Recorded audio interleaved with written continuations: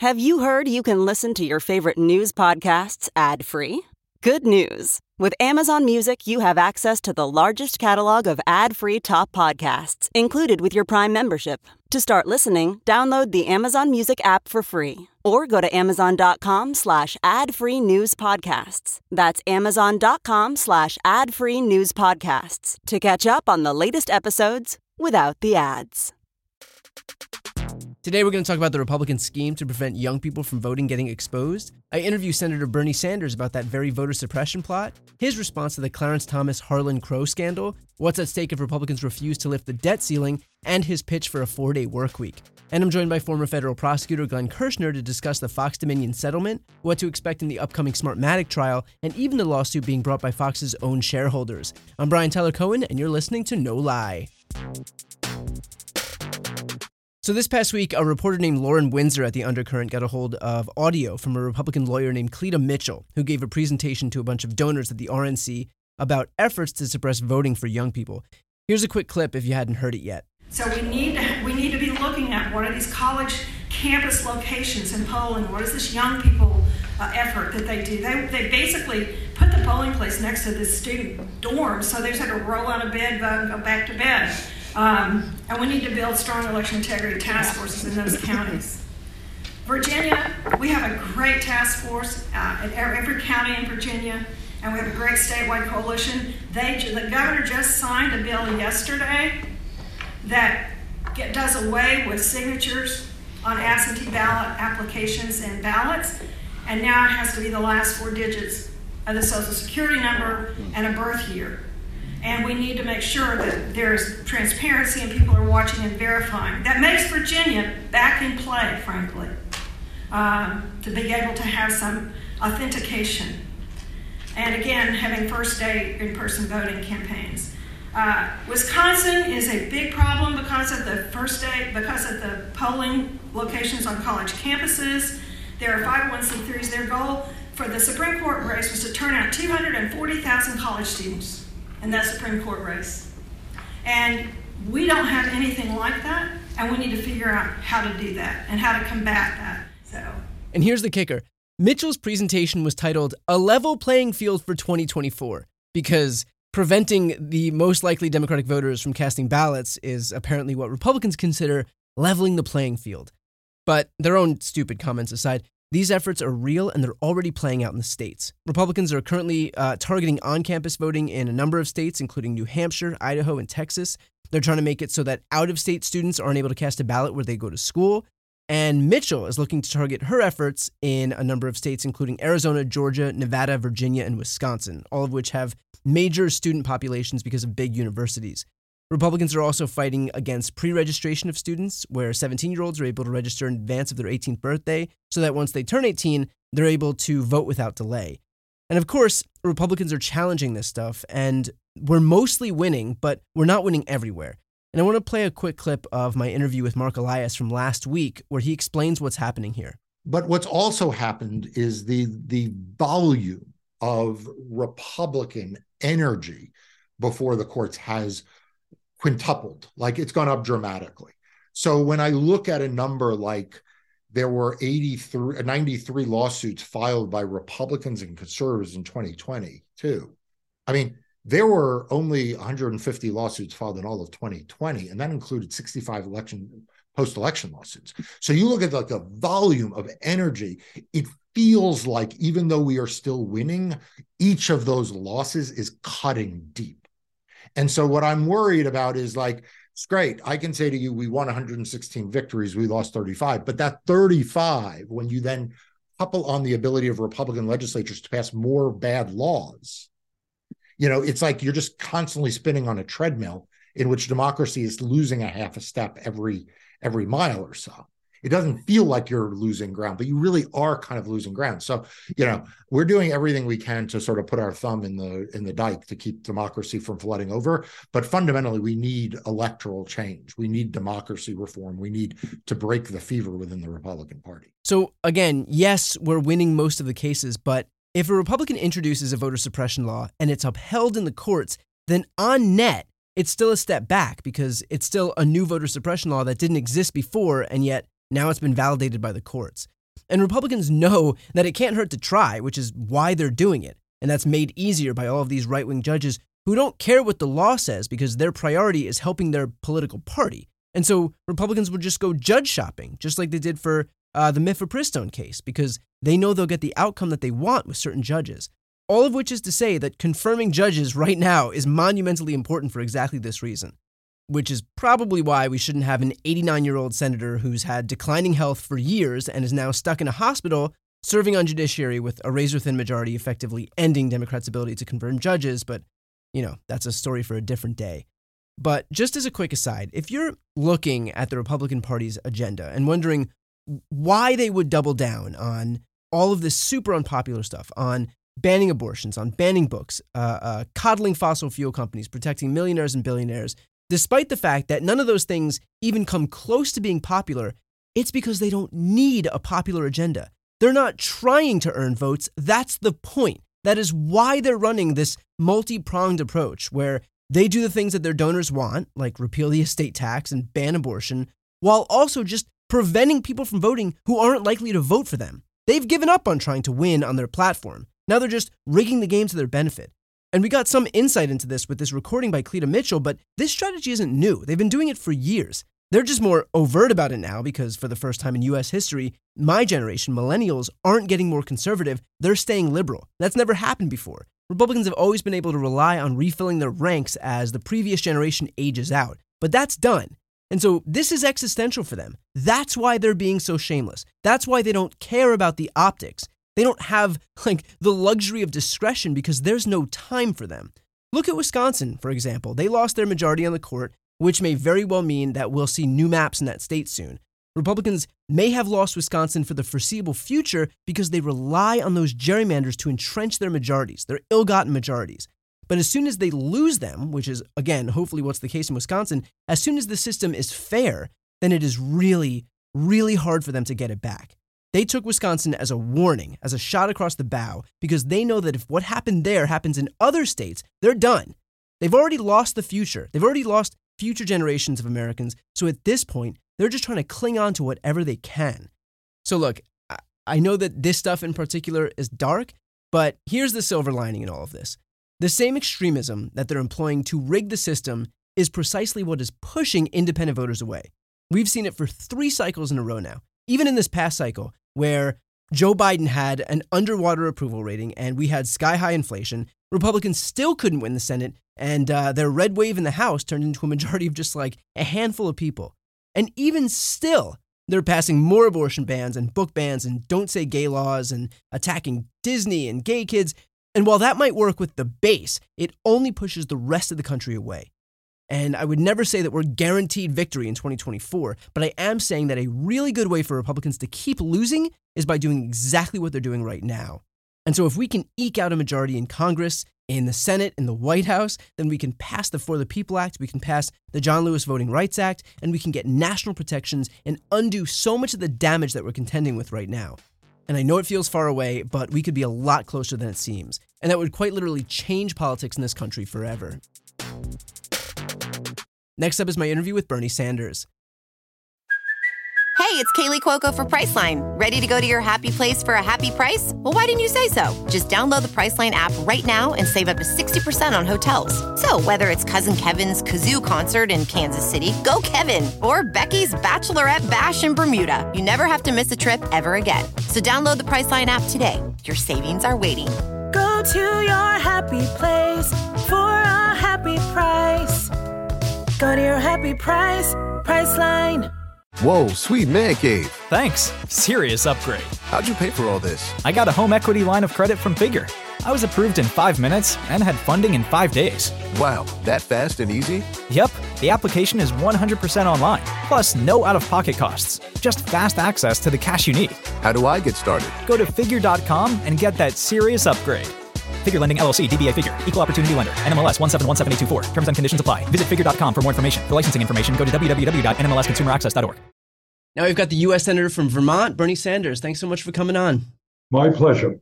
So Republicans are moving in a number of states from Idaho to Texas to suppress voting for young people. They're trying to ban on-campus voting. They're trying to prevent student IDs from being an acceptable form of ID at the polling place. if anyone would understand the importance of young people speaking out politically, it's you. So what's your response to these Republicans who are trying to prevent young people from exercising their rights to vote? It is unspeakable. It really is. It's outrageous. It's an effort to undermine democracy. And it tells us how shallow the entire Republican ideology is. Look, Brian, I don't mind if people disagree with each other. You disagree with me. That's called democracy. But if the only way you're going to win an election is to deny people the right to vote, it tells me that you got nothing real to say. So making it harder for young people who are the future of this country, who are facing enormous problems today in terms of student debt, the high cost of college, in terms of worries about childcare for their kids or student debt, to say to those kids, we don't want you to participate because you're going to vote against us is absolutely disgraceful. And this should send a message to young people. If they don't want you to vote, what you got to do is radically increase voter participation. Do everything you can to bring your friends to the polls. Yeah, I think that's a great point. Like, if you didn't understand the importance of your vote now, the fact that they're trying so desperately hard to take it away should be a testament to how potent, how powerful it is. You know, this reminds me a little bit about the kind of racism that we have has existed in this country for so many years. And many people in the Black community have responded exactly appropriately. They don't want us to vote. You know what we're going to do? We're going to increase voter turnout. That should be the message. Now, a Republican operative lawyer named Cleta Mitchell was caught on tape speaking to a bunch of bigwigs at the RNC about the ways that they're going to use to try to prevent young people from voting. This woman was on the call between Trump and Brad Raffensperger, where he was pressuring him to find 11,780 votes that didn't exist. What does it say that the GOP is still being led right now to this day by the same purveyors of the big lie? What it says is that increasingly, not 100%, but increasingly, we have a major political party that doesn't believe in democracy. So it's one thing, for a party to hold an ideology, a conservative ideology. That's one thing. Let's debate that. But it's another thing for a party to simply say, we have to win at all costs, even if it perpetuates a big lie, even if it involves making it impossible for people who vote against us to vote. Yeah, no, I completely agree. Now, we've got a Supreme Court right now, moving over to that issue, that is completely insulated from any sense of accountability or ethics.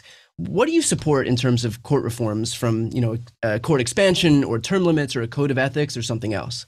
Well, I think I'm not a great fan of packing the Supreme Court because it really will make the court an entire joke, which is really what goes on in Wisconsin right now. I mean, it is totally political, and it raises a whole broader issue, the role of judiciary in American society. Because simply, when Democrats come to power, you add 5 more judges. Republicans come and you add more. You're going to end up with 800 people on the Supreme Court. Yeah. But I do think there is a way to rotate judges, which is consistent with the Constitution. And that would be, I think, a preferable approach. And what do you think the likelihood of getting something like that through would be?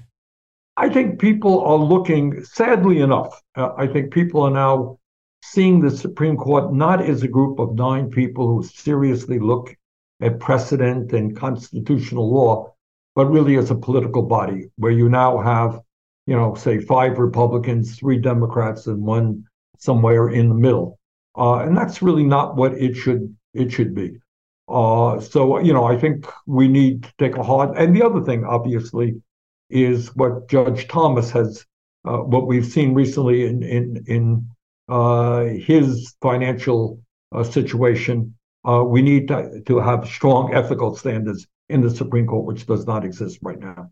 Just as a quick aside on the Clarence Thomas thing, his benefactor, I guess we'll call him, Harlan Crow, had claimed that he has Nazi memorabilia, including a signed copy of Mein Kampf, because it's important to remember travesties that have happened in the past. We're both Jewish. I'm assuming that we had similar reactions to this. What was your reaction when you heard that? Well, a reaction it goes beyond this particular individual. It goes beyond it goes to a Supreme Court justice who is being funded by an extreme right-wing person. And that should not be acceptable. It really shouldn't. There are laws that other judges have got to abide by, and that should be applicable to the Supreme Court. Okay. So let's get into the economic stuff here. You've spoken out in favor of a 4-day work week. That's a 32-hour work week to replace a 40-hour work week. What's the pitch for that? All right, here's the story, Brian, and thanks for asking that question. Let me be very clear, and I think very few people will disagree with me. As a result of artificial intelligence and robotics, there is going to be a radical transformation of our economy and our workplaces, all right? The jobs that many people have today will not be there 15, 20, 30 years from now. And that's not just blue-collar workers, that's white-collar jobs as well. So there are a couple of things. I think, first of all, the main point to be made is that technology unto itself is not necessarily bad. If you can come up with machinery that makes workers more productive, that eliminates filthy work or work of drudgery, that's a good thing. Who should benefit from that technology? Should it just be the people who own the technology or the corporations who utilize it, or should it be the workers themselves?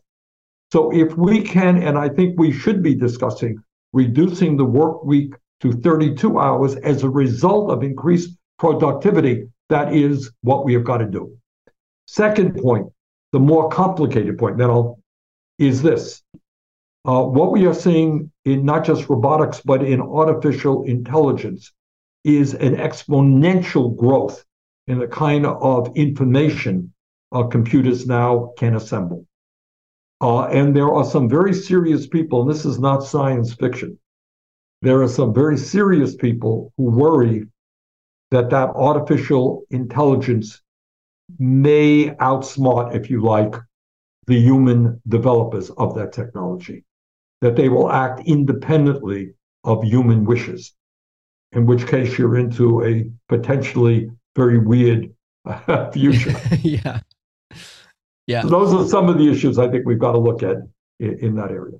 On that point, if American companies are going to benefit from the effects of AI and increased automation, presumably other countries would do the same. So is there any worry that scaling back to a 4-day work week would kind of put us at a strategic disadvantage relative to other countries who may not adopt the same 4-day work week, but who have the same advantages that are presented by this, by these advances in technology?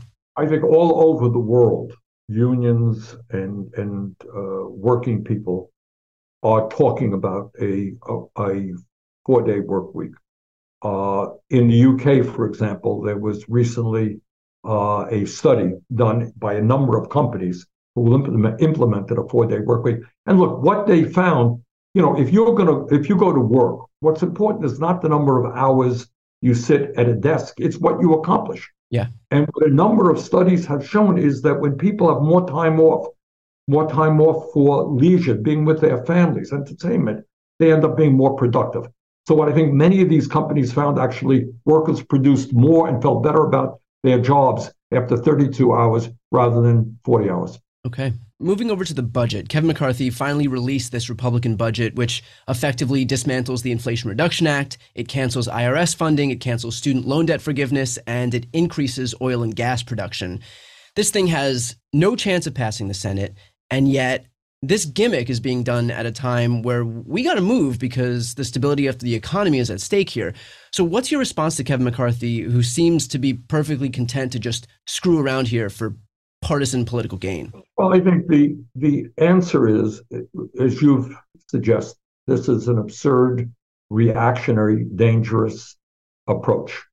It goes without saying that we cannot default on our debt, much of which, by the way, was accumulated during the Trump administration. Okay, so it is totally irresponsible of anybody to suggest that we not pay our bills and bring our country and the world into a major economic downturn.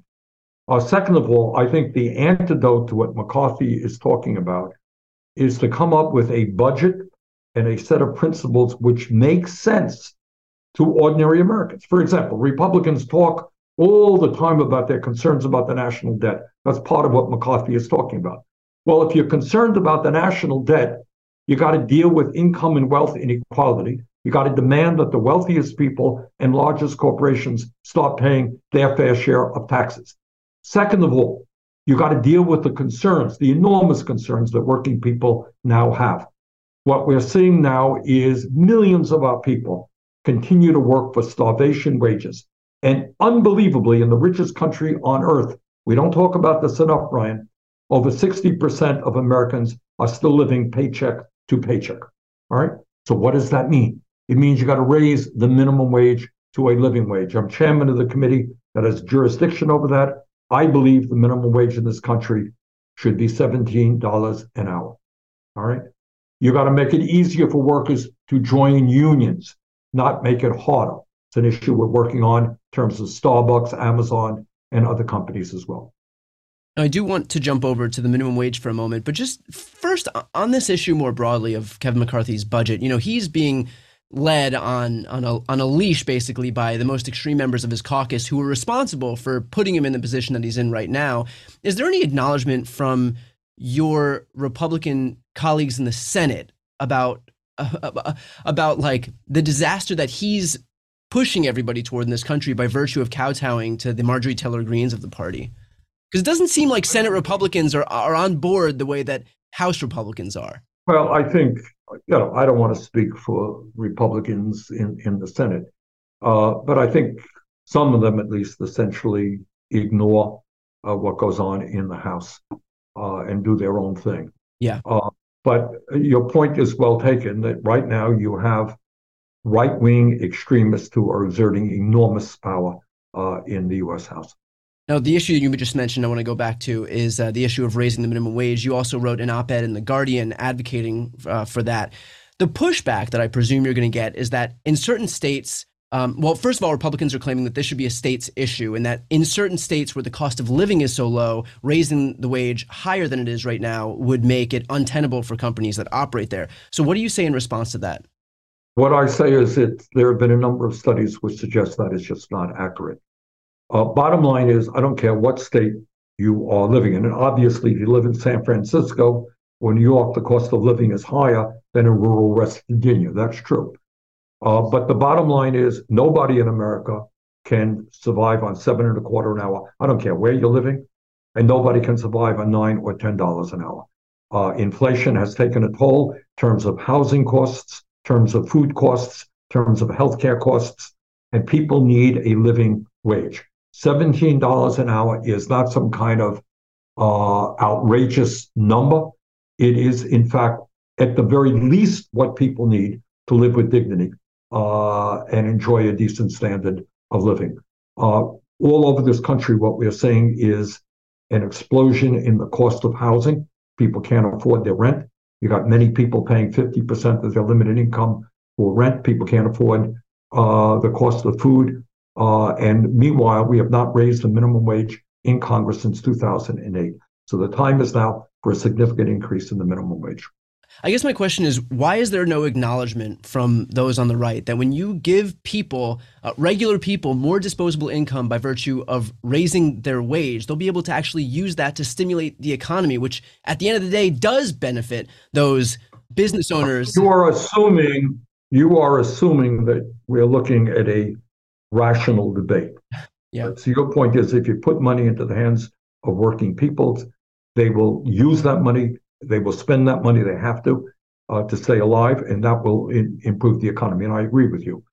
Look, what you have right now, which takes us to a corrupt political system, is you have many members of Congress who receive a lot of their campaign contributions and their ideological background from very, very wealthy people. And essentially what they think is that we have to work to improve life for the very, very wealthy. And really, if anybody is poor or any working class people are struggling, it's their fault. You stand up on your own. We need tax breaks for billionaires. And one of the issues that we're working on right now is you got 41 Republicans, that's 80% of over 80% of the Republicans in the Senate want to repeal the estate tax. Do you know who benefits from repealing the estate tax? Not poor people. 1/2 of 1%. So they want to give $1 trillion in tax breaks to the top 1/2 of 1%. What's the economic or moral justification for that? There is none. It just makes the rich richer. So to answer your question, this is not a rational argument. What you have right now is massive income and wealth inequality. Billionaires fund the political system, and you got a lot of people who are working for the rich who could care less about the working class or middle class of this country. Yeah. Another issue that I mentioned before in terms of what Republicans are looking to repeal with their new budget is IRS funding. They keep claiming that it's important to repeal this because, the IRS is out there knocking down doors and ripping the wallets out of hands of working class Americans. What has the IRS actually been able to do with its increased funding just this last tax season alone? Well, there are 2 or 3 areas that the IRS has needed to improve upon. First of all, their service. If they're underserviced, they're a large bureaucracy. And if you don't have the people there to respond to your calls, you got a question, right, about your tax form, right? You want to know what's legal, what's not legal. You make a telephone call. Well, if there's nobody hired at the other end, you're going to be in a lot of trouble trying to fill out your form, or you're going to take hours to do what should take minutes. That's one issue. We need to fill those slots. The second broader issue, which really is what the Republicans worry about, is if you're a large corporation and you have all kinds of accountants and all kinds of lawyers helping you evade the tax law, how is the IRS going to compete with a dozen accountants who are, paid millions of dollars a year? Yeah. All right. So what we're trying to do is to make sure that the IRS has a team of lawyers who can stand up to large corporations and their accountants and lawyers and say, you know what, you got to stop paying your fair share of taxes. That's really what the Republicans worry about. Yeah. Just so that we have this clip here, can you briefly explain what is at stake if Republicans do fail to lift the debt ceiling? Well, what it means is that, if you do not pay your debt, you go bankrupt, right, as a person. What you're talking about is the United States then acknowledging to the entire world that we're incapable of paying our debts. If you like, we are bankrupt. We are defaulting on our debt. And if the United States, the largest economy on earth, cannot pay its debt, clearly it will cause incredible chaos in the entire world's financial system. Investments will be significantly scaled back. It will mean increased unemployment and economic chaos in our country and all over the world. That is why people like Ronald Reagan and Donald Trump acknowledge that you cannot default on your debt. It would also seem to be at odds with the stated Republican goal of trying to protect our economy if you then let the global economy melt down to try to win this standoff. Nobody denies that it would be incredibly irresponsible, and cause massive damage. Where we are right now is that we need to mount an offensive against a right-wing ideology which is at war with the working families of this country. And one of the issues that we are working on, the many issues that we're working on the Health Education Labor Committee, is to take on the pharmaceutical industry so that we significantly lower the cost of prescription drugs. We're going to deal with the child care crisis in America. You talk about the economy. Well, you know what? You can't go out and get a job if you have a child or 2 children at home and you can't find any child care. So we have a dysfunctional child care system, which we've got to deal with. In terms of healthcare, we have got to ask why we are spending twice as much per capita on healthcare as the people of any other country, and yet we have 85 million people who are uninsured or underinsured. Meanwhile, the drug companies and the insurance companies make record-breaking profits. So what our goal is right now, Brian, is to rally working class people all over this country around an agenda that works for them and do everything we can to address this massive movement toward oligarchy and income and wealth inequality. And there's some good news out there. Let me give you some examples. You may recall that a number of months ago, rail workers came before Congress and said, hey, we do difficult work. We have 0 paid sick days, right? Yeah. Well, you know what happened as a result of the work that the unions did and many of us in Congress did? We are right now, half the workers have 7 days, and I expect within a couple of more weeks or months, all of those workers and the unions will have gotten 7 days paid sick leave. We are also working on university campuses where you have adjunct professors and graduate students who are really doing a lot of teaching and research and are being exploited. You may have noticed University of California last month had a huge strike. They won, those workers won that strike. Rutgers University, huge strike. They won that strike. There's a strike going on now at the University of Michigan. All of that is working people standing up for decent wages and benefits, and we are doing our best to support those efforts. Yeah, and I would also point out that Michigan was able to repeal its right to work law for the first time, the only state to be able to do that in the last 58 years. So that's some good move on the union front.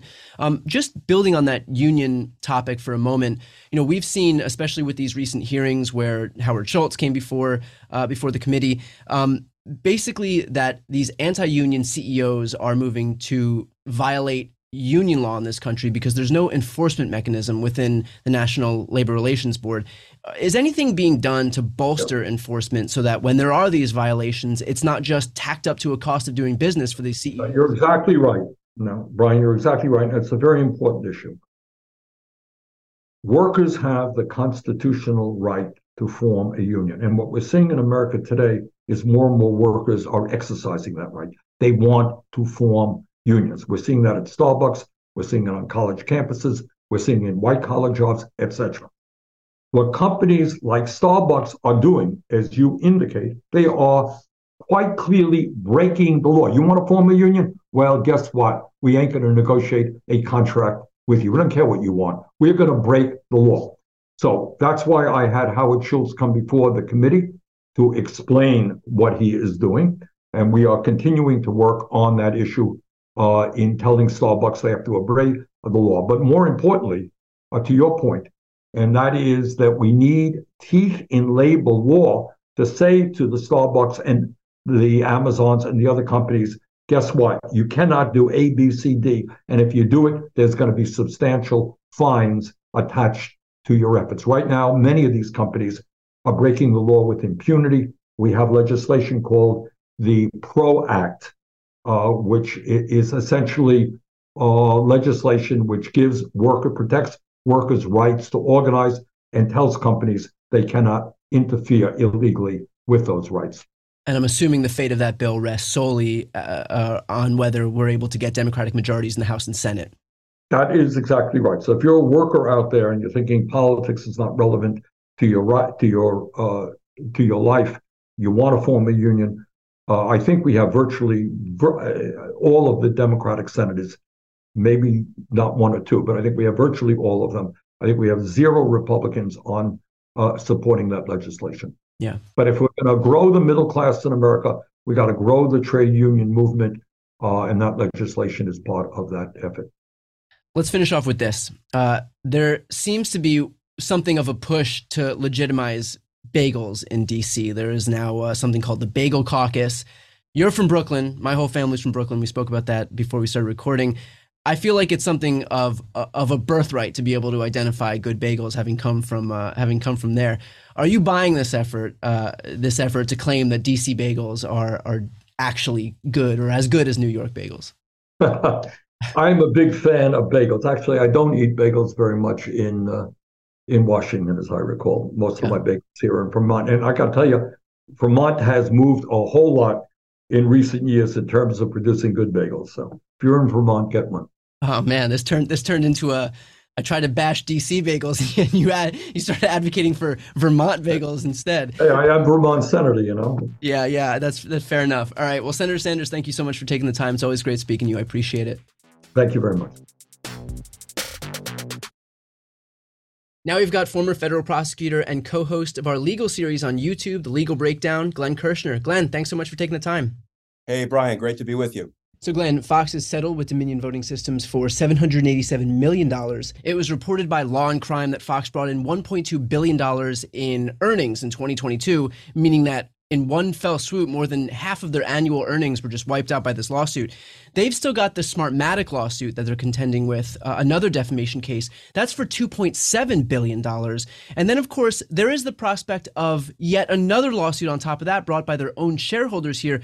What does this mean for Fox moving forward? It could mean insolvency. I mean, you have to wonder if Fox can weather this financial storm. Think about this.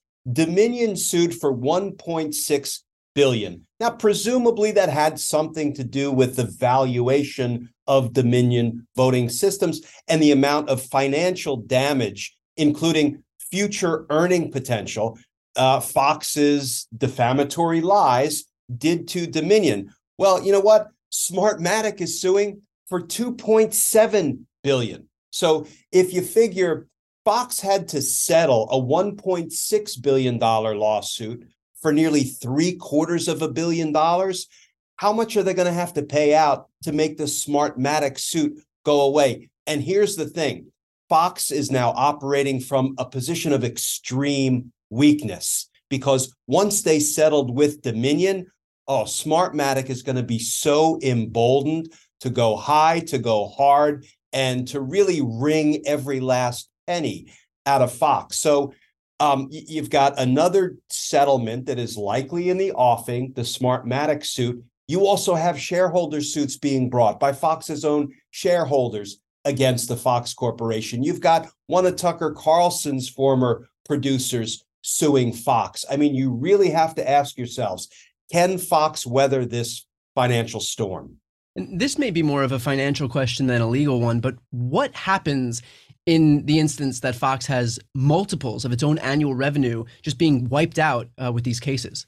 Well, I know if it happened to me, I would declare bankruptcy, right? I would just go out of business. I would fold up my tent and try to find some new line of work. So, I am not an accounting expert, and I don't even play one on TV, but it really is an open question whether Fox is going to go belly up or, whether they have enough in reserve, whether they have enough insurance coverage to kind of weather this financial storm. But here's the thing.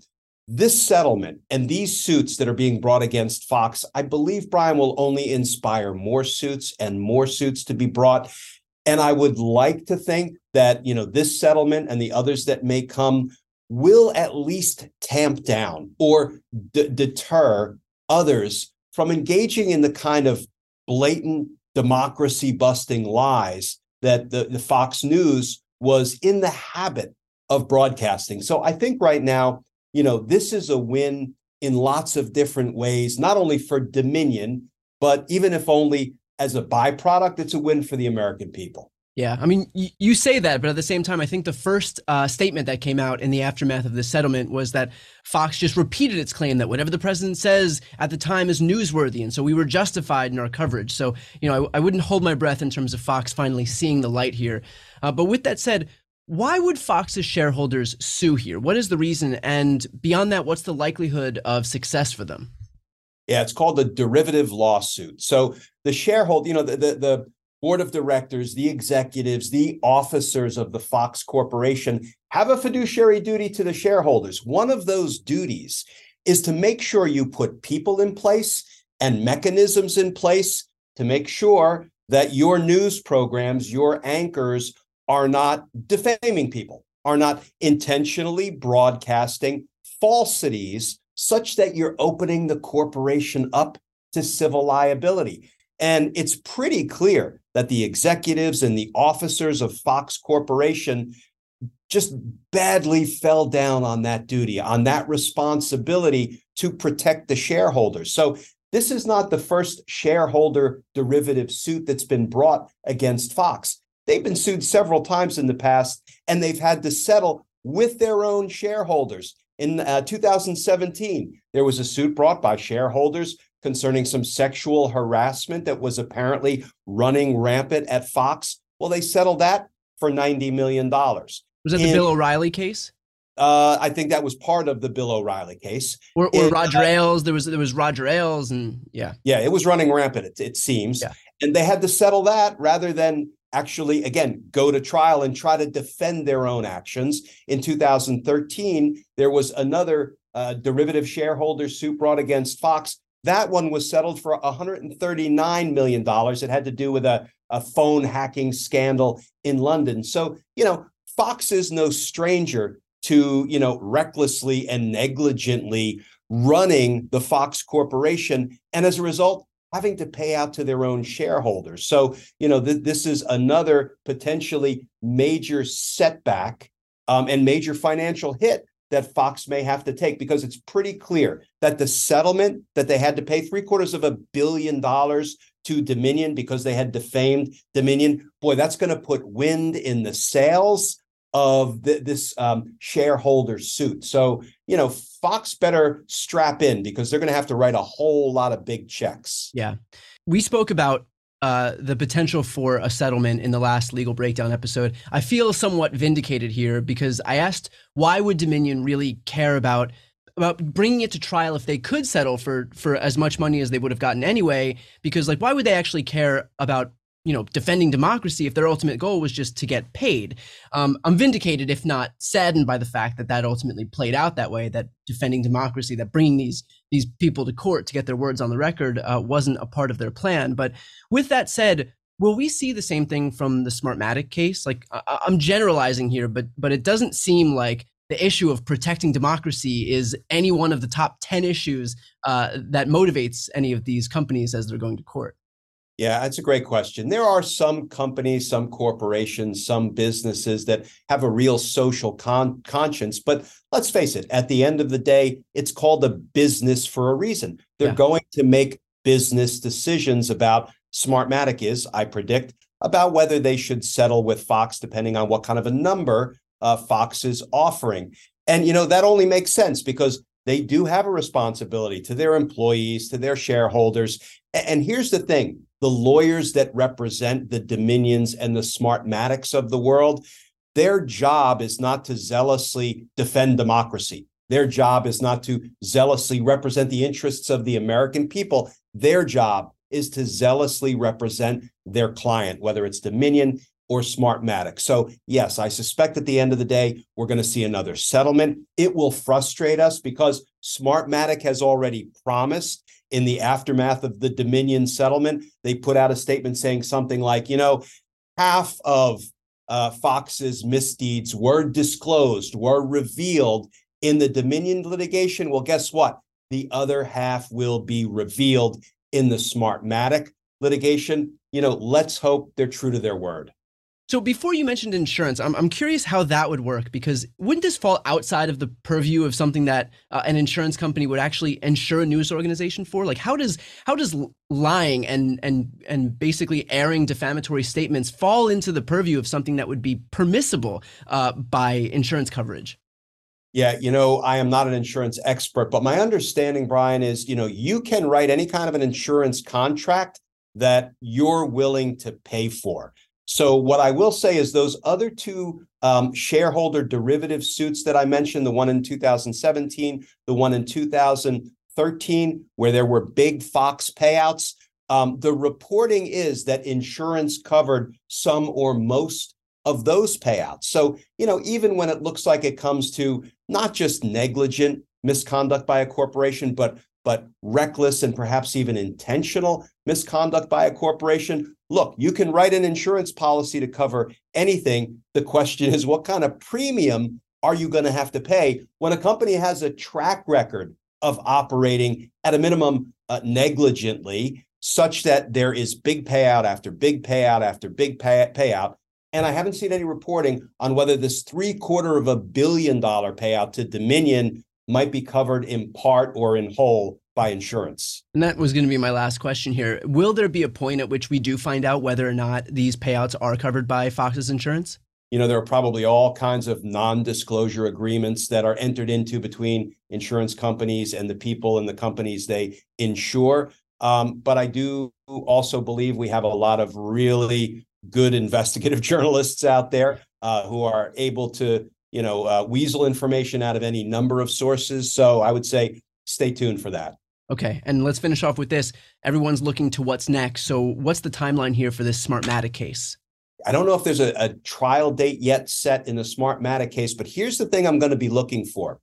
Fox has a track record of violating discovery obligations and of making misrepresentations to the court, so much so that the court sanctioned Fox. And you know what? Let's be clear.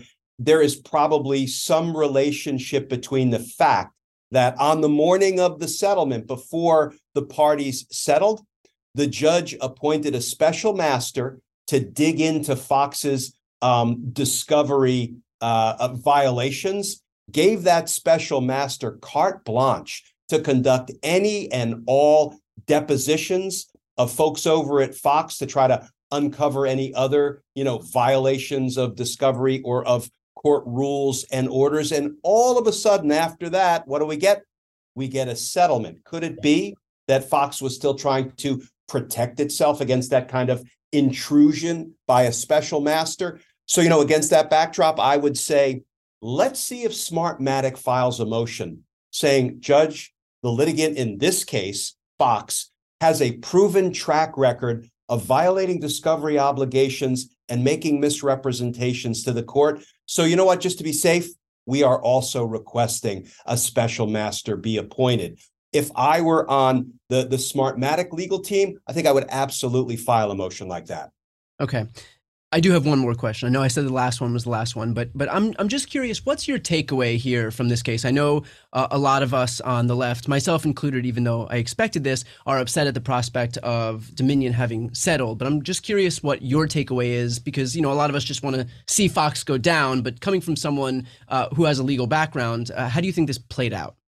My takeaway from this is it's kind of a win-win. Because Fox really inexplicably waited until the last minute to settle. I do think the appointment of the special master had something to do with that. But so much of the damaging information was already revealed to the public about Tucker Carlson, for example, saying Sidney Powell is lying and then feeding those very lies to their viewers. So I think, the sort of cumulative effect of everything that we've learned. And, if Smartmatic can be taken at its word, we're going to learn a lot more about the dirty dealing behind the scenes of Fox News. I think, it could reach critical mass and it could sort of end up in a place where Fox News is so badly damaged and diminished, and perhaps it can't even remain a going concern and it goes belly up. So I think things are trending in a good way for the American people, but in a really bad way for Fox News. Don't talk dirty to me, Glenn. All right, we'll leave it there. For those listening, if you want to catch more of me and Glenn, subscribe on YouTube to watch the legal breakdown. Glenn, thanks so much for coming on. Hey, great being with you, Brian. Thanks again to Glenn. Okay, one last note. I am right on the cusp of 2 million subscribers on YouTube. So if you're not yet subscribed to my channel, please check it out and throw me a subscribe. Okay, that's it for this episode. Talk to you next week. You've been listening to No Lie with Brian Tyler Cohen, produced by Sam Graber, music by Wellesley, interviews captured and edited for YouTube and Facebook by Nicholas Nicotera, and recorded in Los Angeles, California. If you enjoyed this episode, please subscribe on your preferred podcast app, feel free to leave a 5-star rating and a review, and check out briantylercohen.com for links to all of my other channels.